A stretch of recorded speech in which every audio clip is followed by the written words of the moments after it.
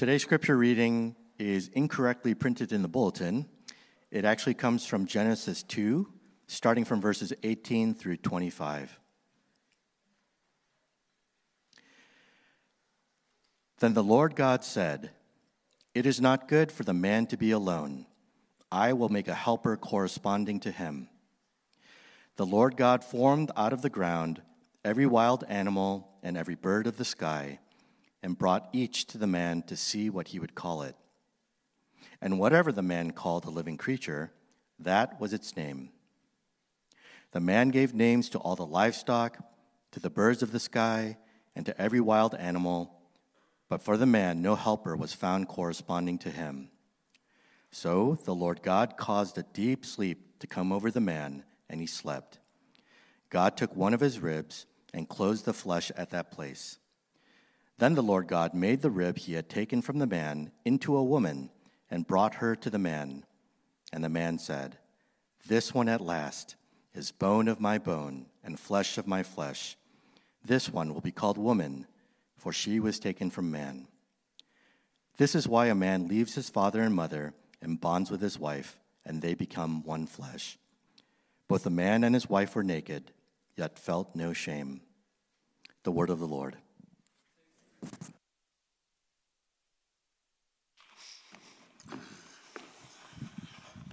Thank you, John, for reading that. This morning we return to our series on the first 11 chapters of the Bible, Genesis 1 through 11. We're calling this series Prologue because that's really what these chapters are. That's how they function in the Bible. A prologue is what? A prologue is the story before the story. It's like those yellow words in Star Wars, right, that come and flow across the screen. They give you the story before the story.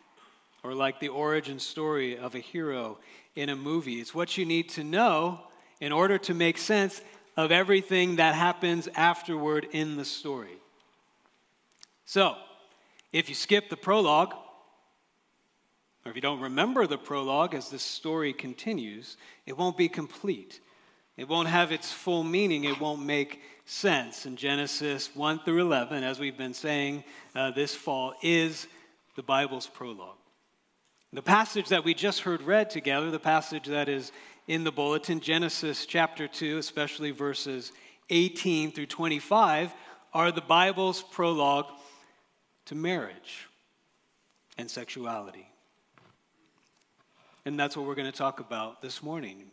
And I realize few things are maybe more sensitive, more difficult, sometimes disputed in our world, in our culture today, than the story of marriage and sexuality. Is there a story? Is there a real, true story that tells us what marriage and sexuality are and what they are for? Or is the only story that we have to work with the story that we have within ourselves, what we want to be true, what we desire to be true in our story? For those of us who would say we believe in and hold to the Bible's teaching on marriage and sexuality, this is also true for us. Few things are more sensitive and difficult for us. And if we're honest, and we should be, few things are more maybe disputed. As we think about what the Bible says about these things, maybe question, we wonder, what does it say? How clear is it? And sometimes by our actions, we discard even the things that we say we believe in and are right and good.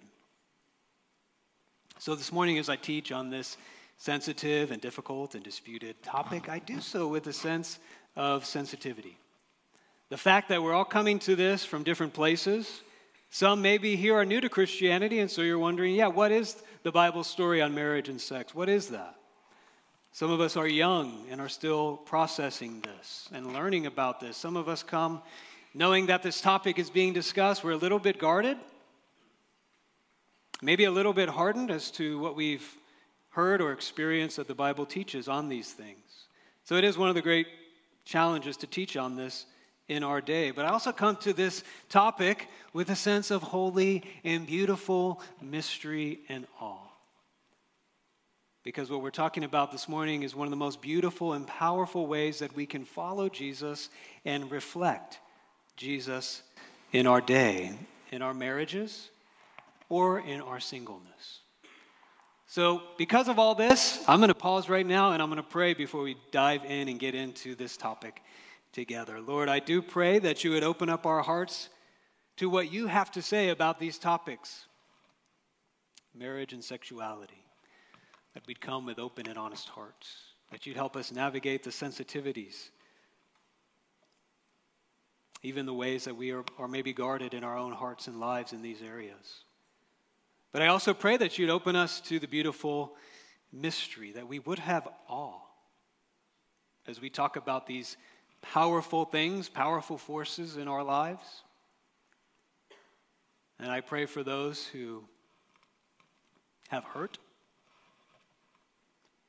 in these areas, that you would come with healing and that you would redirect us to you and to your truth. As we spend time looking at these things this morning, we pray this in Christ's name. Amen. Amen. In the Bible, we have 2 chapters out of 1,189 that show us what life looked like as designed by God before the entrance of sin and brokenness. Just 2 chapters, Genesis 1 and 2. Everything after this in the Bible deals with life as bent or broken or corrupted by sin and needing the redeeming work of God. Most examples that we read of after Genesis 2 of marriage and sex in the Bible are examples of how God did not design things, of the design gone wrong and discarded. And besides mostly bad examples that we have in Scripture, but we have our boundaries or ethics or moral laws to guard and to deal with marital and sexual realities that are not what God intended. So given that, that's why this passage, Genesis 2, this prologue is so important, because here we have God's design, God's intention for marriage and sexuality. It's only from this prologue can we rightly understand all the other things that come afterward, all the bad examples, all the ethics, all the moral boundaries that God gives us in His Word about marriage and sex. So for my first point, I'm going to teach what I hope is very carefully, very point by point and step by step. And I'm going to ask you to follow along with the text and with me as I do it. And for my outline, what I'm using are 2 passages in Scripture that quote back to this prologue, Genesis 2, and teach from this as the foundational place we need to start and return when we're thinking about these issues. One is from Matthew 19, from Jesus, and one is from Ephesians chapter 5, the Apostle Paul.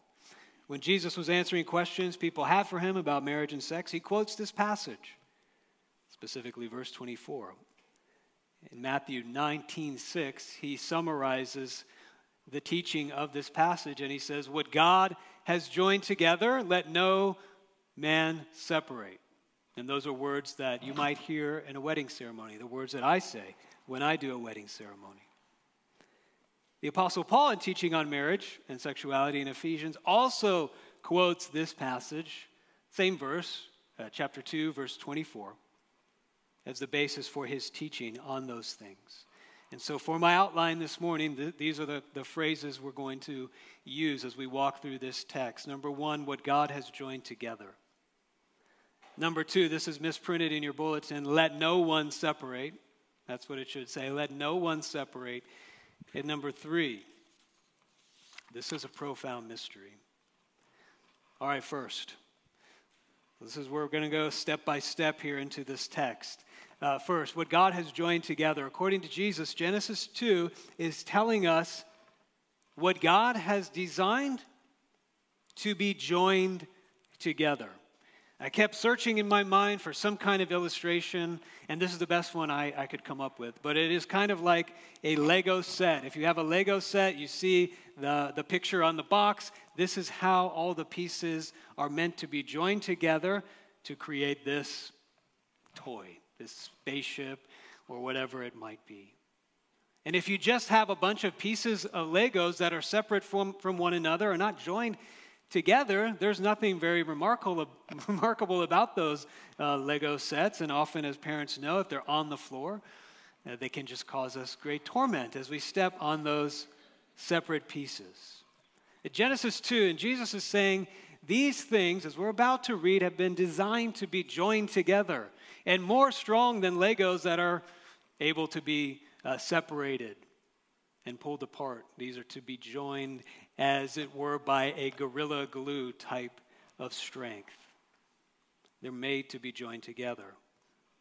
So first, Genesis 2 shows us there's a design for marriage and sex. Whatever else we conclude from our reading and interpretation of this passage, one thing is clearly and indisputably being communicated here. This is what I'm going to seek to show you, that there is a careful, intimate, intentional, and good design by God, our Creator, for marriage and sexuality. We have that up on the screen. It's the whole tone. It's the whole nature of this passage: design, care, intention, purpose, and goodness. So before we get to what that design is, I think it's important that we simply see how unmistakably this passage communicates to us this design. And not just any design, but careful, intentional, and good. So when we come to our questions and our struggles and things we don't like about this, first, we need to start with whether or not we believe there is a design for these things. And this passage is telling us there is. So let's look first at Genesis chapter 2, verse 7. It's not here in the bulletin printed, but it's earlier on in the chapter. There in Genesis 2, I'm going to turn there right now. You can turn there with me. Chapter 7, we read about the creation of the man. And there it says, the Lord God formed the man out of the dust from the ground and breathed the breath of life into his nostrils, and the man became a living being. We talked about this a few weeks ago. God forms the man's body like a potter. That's the language. Like an artist out of the dust. And then you can't get a more intimate picture of what he does next, that he breathes the breath of life into the man's nostrils. So what I want to see from that is very close up. That is very personal. Because even if you have your beloved, if you have your spouse in your life, you probably are not going to say, honey, let me breathe into your nostrils. That is not very romantic. That's too much to be breathing into each other's nostrils. But this is the very breath of God. The life of God has been breathed into the man. And so the man's body, his physical being that has been built like a potter by God, is infused with spiritual life. We could say a soul, his inner being. Both carefully and intimately designed by God, the creator of the universe. So man is an embodied soul, right? We could say that. We could just as easily say man is a soul-animated body. These things are joined together. In our humanity, we are body and soul. One is not better than the other. One is not greater or lesser. These are both a part of our good design. By God, that's what we are. Now, look with me at the passage that is printed in the bulletin in verse 18. After we learn how God made this perfect place for the man to live, this garden that was full of provision and water and everything he needed, we read in verse 18, and we full stop there because it says, the Lord said, it is not good for the man to be alone. And that is huge as we're reading the prologue in the Bible, Genesis 1 and 2. Because every other time God has spoken in these chapters, every time he's created something and crafted something and designed something, he stopped, and every time he stepped back, he said, it is good, right? But here he says, it is not good for the man to be alone. I will make a helper corresponding to him. So even though the man had God, God was there, we read God was there, he was close and personal with the man, it still wasn't good. We say, how could that be? Well, here we're learning about design. That God designed us for relationships with one another. as a part of being made in his image, as God exists in eternal relationship, Father, Son, and Holy Spirit, equal persons, yet different persons. He exists in this relationship, so man is designed to exist in relationship like this as well. And we read on in verse 21, in a scene that is just as delicate and intimate and personal and intentional as the forming of the man, God makes a woman. It's a different word. Instead of the word for potter or artist, the word here when God says, I'm going to make, it's the word in Hebrew that's often translated to build. So God is building, he is architecting a perfectly suited companion for the man.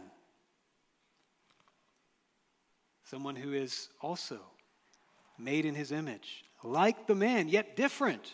Do you see the word corresponding? That happens twice here. I will make a helper corresponding to him. That word there is very important. It means like, yet different. You could translate it as a counterpart. So it's the best word to communicate equality, image of God, yet different and distinct, and yet somehow designed to be together. God says it's not good for man to be alone. Man cannot fulfill his mandate and purpose to be fruitful and multiply and fill the earth and subdue it by himself. He needs a counterpart, someone who is his like different. The word helper, there is another word that's important for the design that's being communicated in this text. The word helper there is probably not the way that we would first think about it in the English language. It's not in any way a term that means lesser or subordinate. So the term is mainly used of God in the scriptures, helper. Clearly, when it's used of God, God is not the lesser party helping human beings. He's the greater party in that instance, providing assistance where we need it, as the one who provides what is lacking in us.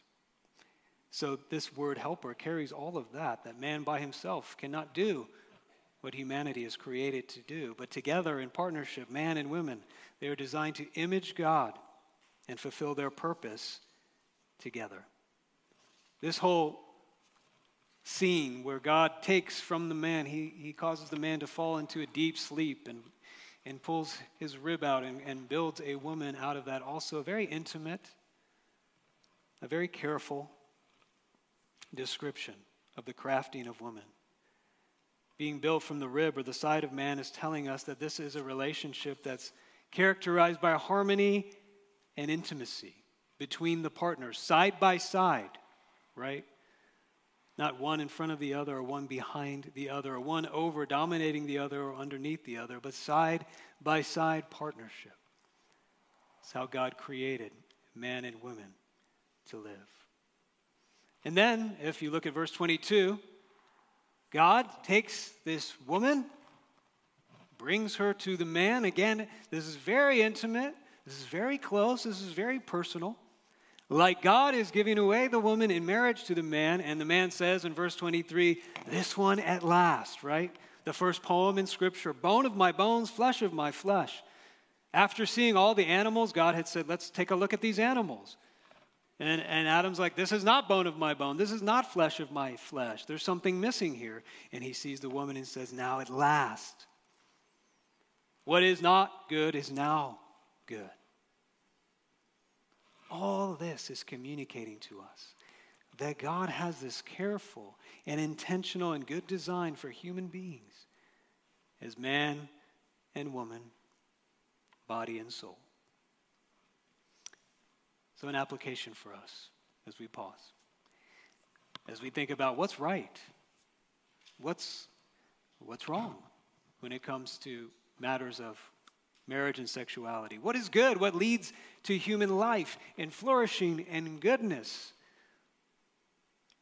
When we're thinking about all these things and wrestling with all these things, more important than our feelings, more important than our experiences and our inner experience, and more important than our desires, is that God has a design. if this is true. And what I've just tried to do is walk us through the text to show you it is being communicated here in Genesis 2. It's not just saying, yeah, God has a design, follow it. Do you see the intimacy? Do you see the care? Do you see the purposefulness behind this design? I'm not discounting our feelings. They're very strong. I'm not discounting our inner experiences. They're very strong. They can't just be ignored or pushed away. I'm not telling us to ignore our desires, which are a part of what God has given to us. I'm saying that even those things can be very strong. We must believe. We must trust. There is a design that directs our desires, our feelings, and our experiences. So from here, we can move a little bit more specifically into marriage and sex. Look at verse 24. See verse 24, famous verse. It's the one quoted by Paul and by Jesus. It says, "This is why," or it says, "for this reason." So just the structure of that phrase there is saying, what is why? What is the reason? 18 through 23 are the reason for what verse 24 says. We're being given here in Genesis 2 the reason or the why behind marriage and sex. So we can say that God has a careful, intentional, and good design. Not only for man and woman, body and soul, but for marriage and sex. What is marriage? According to Genesis 2:24, the simple definition is man and wife becoming one flesh, which is more than just a physical oneness. The word flesh there is best understood as communicating a comprehensive oneness. Emotional, relational, spiritual, two people in all they are, becoming one. If you just read this in light of the story, this is why, for this reason, everything that we were given before, these verses that come prior, what we see is marriage, it's like this reunification of being. That's what the man is saying here. He looks at the woman and says, "What? Really? This one? Like me, but not like me. And wait, she came from me? And yet we're being reunited. Flesh of my flesh, bone of my bones. The two will become one again in marriage." That's what's being communicated here. And so marriage, and we could put this definition up on the screen, then is a fuller definition, the joining together of one man and one woman in comprehensive oneness.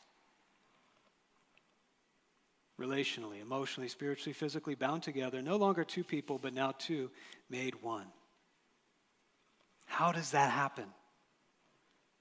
How do two people become one? We're told in Genesis 24. It says, when a man leaves his father and mother and bonds with his wife, the word bond could be translated cleave. It could be translated hold fast to or is joined to. Those two words are very significant. Leave and cleave are covenantal words. They're words of exclusivity. I take you, forsaking all others. And they're words of fidelity.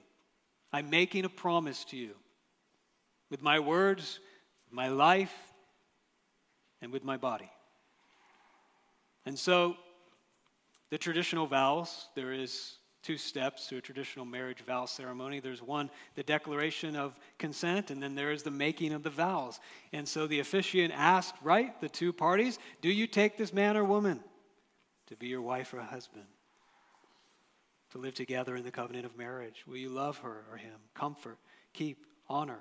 And forsaking all others, exclusivity, be faithful, fidelity, to her and him as long as you both shall live. And once the couple says, yep, that's what we're here for, and once they make those promises to one another, then right there, and this always amazes me, right there, those words that are spoken publicly and out loud, that is what makes a marriage.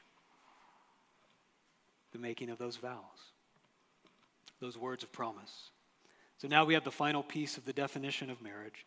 Marriage is the joining of one man and one woman in body and soul oneness by means of a covenant.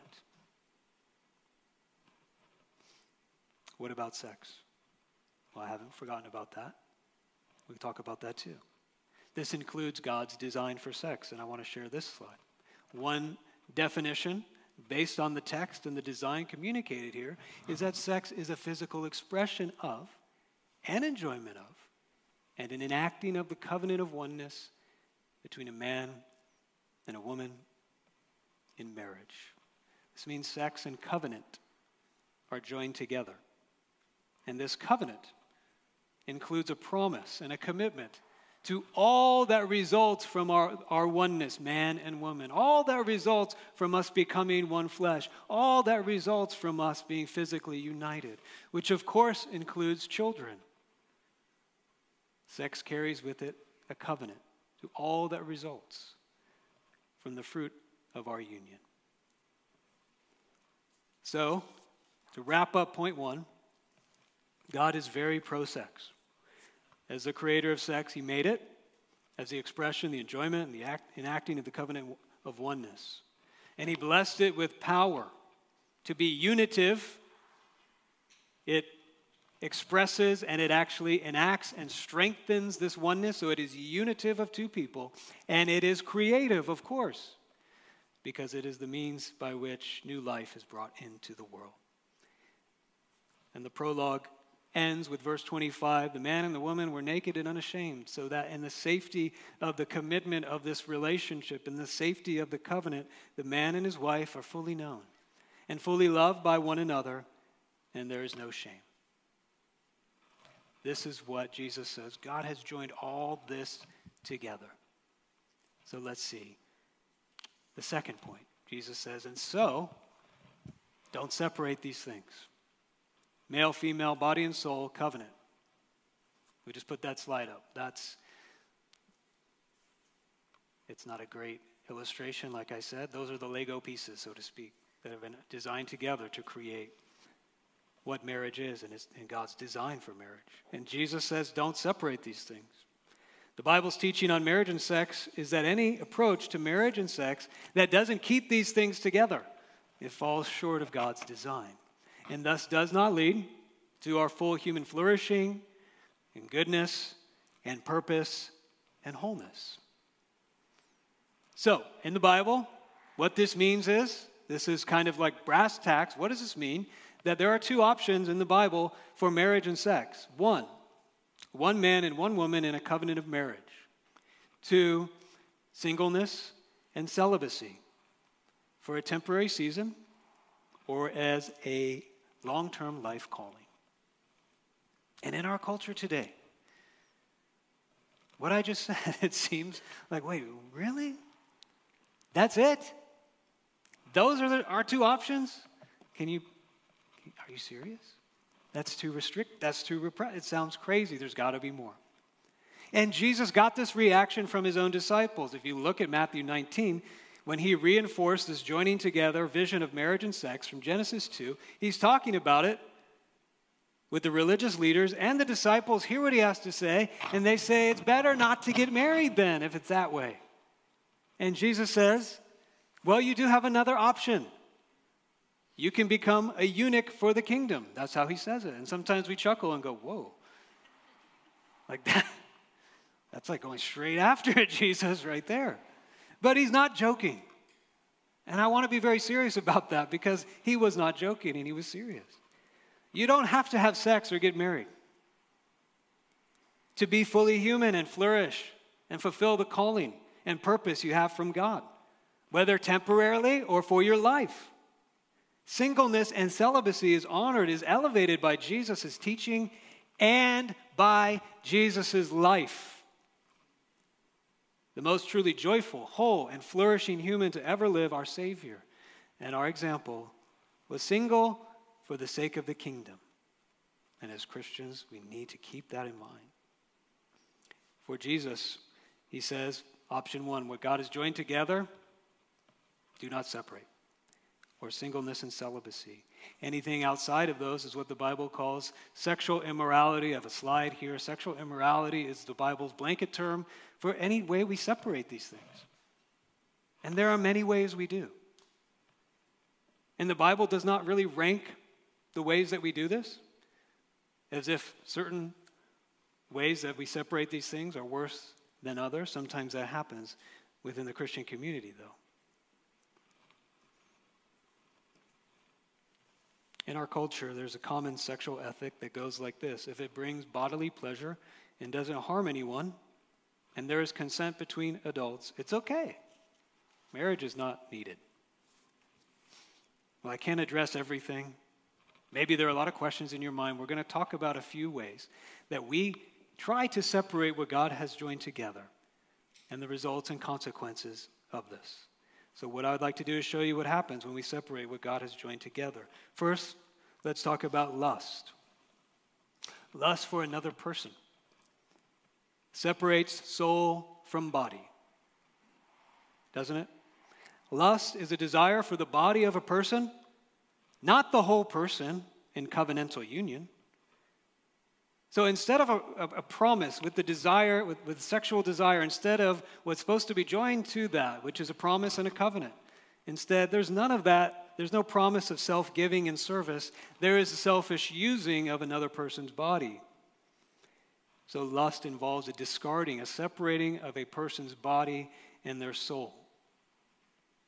Kind of discarding the soul so you can use the body.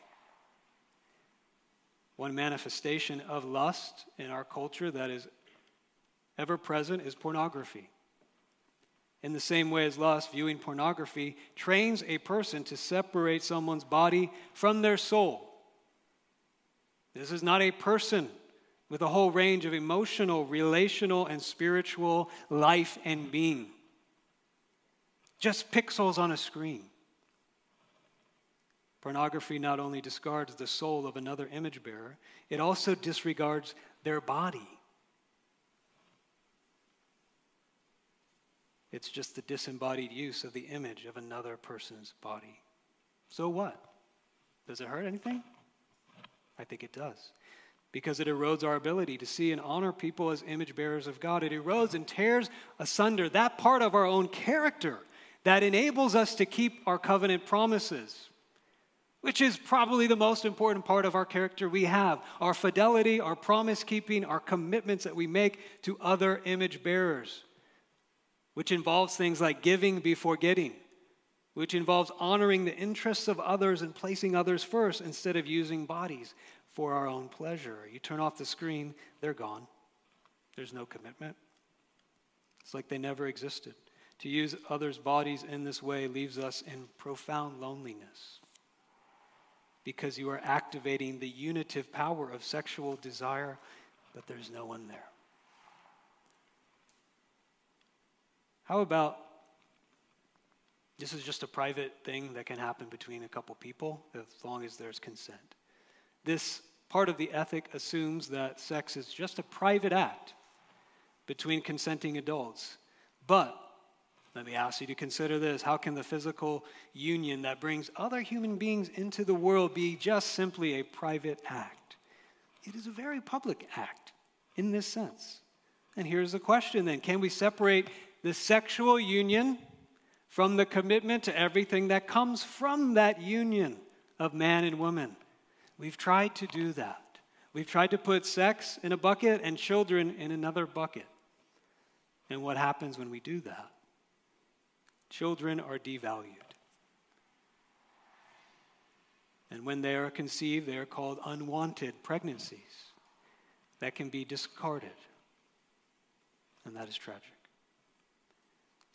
What about just bodily pleasure? Can't there just be bodily pleasure and not all that other stuff? Can we enjoy the bodily pleasure of sexuality without the soul bonding and attaching power of sexuality? Genesis 2 says, no, God has joined those things together. They cannot be separated. Even in our own bodies and in our own hormones, the hormone oxytocin, the bonding chemical, sometimes called the love chemical, is released in sexual relationships. Your body is saying, I am bonding to this person. I am one with this person. There's a reflection quote at the beginning of the bulletin, the movie Vanilla Sky. I never saw it, but it's quoted. This is quoted in a book. One of the characters says, don't you know that when you sleep with someone, your body makes a promise, whether you do or not? It can't be fully separated. And because of this, when we try, it leaves people hurt. It leaves people feeling used, discarded, and apart from God's design, outside of the safety of a whole life covenant. What about same-sex relationships?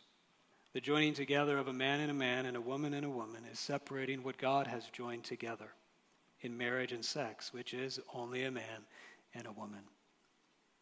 God has designed these like difference, these counterparts, to be joined together in the covenantal union of marriage and sexuality. And only blessed the joining of a man and a woman with this unitive and creative power that comes with marriage and sexuality. Last example. What about in marriage? Is it just all easy and paradise in marriage, in relationships, in the relationship of marriage and in sexuality? Of course not. Well, sexual oneness, intimacy, we see it's been joined together. It's designed to thrive only when there is soul intimacy, emotional, relational, spiritual oneness. And from the keeping of our covenantal vows and faithfulness, the promises we've made to our spouse, to love, to serve, to be present, to listen to know them, to know their heart, to love your spouse with safety and honesty, not hiding and being known, and knowing one another. These are all joined together, and sex can't be separated from the wholeness of the comprehensive union. So, because God has joined these things together, sex cannot be neglected in marriage, and it cannot be expected either. It is a part of the whole. What God has joined together, let no one separate. So much more we could say. But as we move into the third point, what I will say is what the Apostle Paul says. This mystery is profound. What does that mean? The romantic and sexual part of us that we all have, that God designed us to have. It's powerful. It's complicated. It can be confusing. It can be difficult. It can be wonderful. All of that together is very mysterious. There is a mysterious power at work there. That's in part what I think the Apostle Paul means here. But he's saying something more than that when he calls marriage and sex this great mystery. And I think it's this. You can know everything that we just talked about and say, I agree with that. I know that and I believe that. And I'm going to try to live it out. And that is not enough. There's more we need. It's not enough for us to flourish and grow in our marriages. Just that. Just what I just said. Point 1 and 2. It's not enough for us to flourish and embrace singleness and celibacy. It's not enough. It's not enough to deal with the temptations we have, with struggles, conflicts, and confusion we have, that everyone faces in these things at some level. And it's not enough for us as Christians to say, look, we taught it, it's there, it's God's design. Everybody else out there needs to do it and follow it. The Bible says there's something more profound we need to know. There is a prologue to the prologue on marriage and sexuality. What do I mean? There's a story. There's a love. There's a gift. There's a passion. There's a desire. There is a lover that comes first before God designed marriage and sex. And in Ephesians 5, the Apostle Paul tells us what that is. He says, for this reason, a man will leave his father and mother and will be joined to his wife. Verse 31. And the two will become one flesh. Very familiar, Genesis 2:24. This mystery is profound, but I am talking about Christ and the church. The prologue to the prologue is the love of Jesus for his bride, the church. Paul says this is a profound and great mystery. And we say, wait, What is he talking about? What he's talking about is this. Marriage and sexuality were actually designed by God on a prior model and design. So he's saying, I'm going to create humanity. I'm going to create them in these like counterparts, male and female, to have this relationship of covenant union. And that is based on this model, this prior design of the loving union that Jesus, the Son, will have with his people. Of how Jesus would take on flesh and a body and join himself to humanity to become one with us in loving union, to redeem us from all our sin, all our failures in marriage, in sex and relationships, all our false and dead roads, all our disappointments, all our desires that are unmet or met in the wrong ways. That before God designed marriage and sex, he said, when they step away from us in unfaithfulness, we have a design for that. The design for that is to bring them back. And the way that they will be brought back is through the redeeming love of Christ. This is the gospel. This is what Jesus says to us, his church. To all who come to him in faith, he says this. And it almost sounds heretical or blasphemous. Jesus says, I refuse to be me without you. That's how much we are one. I cannot be me without you. That's what Paul is saying, that Jesus Christ, the eternal Son of God, is saying, I will not enjoy the self-giving, eternal love relationship that I have that is unbreakable in the Godhead, Father, Son, and Holy Spirit, without you, my bride. You will have all that I have.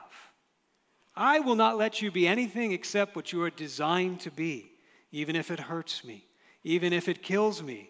I promise you, no matter what, no matter what I see of your sinful and broken hearts and lives, I gave myself for you. So no matter what you lose, no matter what you do, no matter how you feel, the spouse you do have or don't have, you'll always have me. Because I am one with you.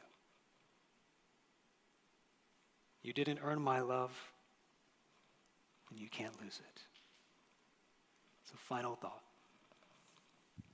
For the Christian, then, marriage and sex are not designed for our personal fulfillment, but they are complementary ways that we bear witness to Jesus Christ and his love for us and for the world. Marriage and sex are not designed primarily for us or for our pleasure or what we get out of them, but what we get to give to others and the way that we get to witness to all that Jesus has given to us.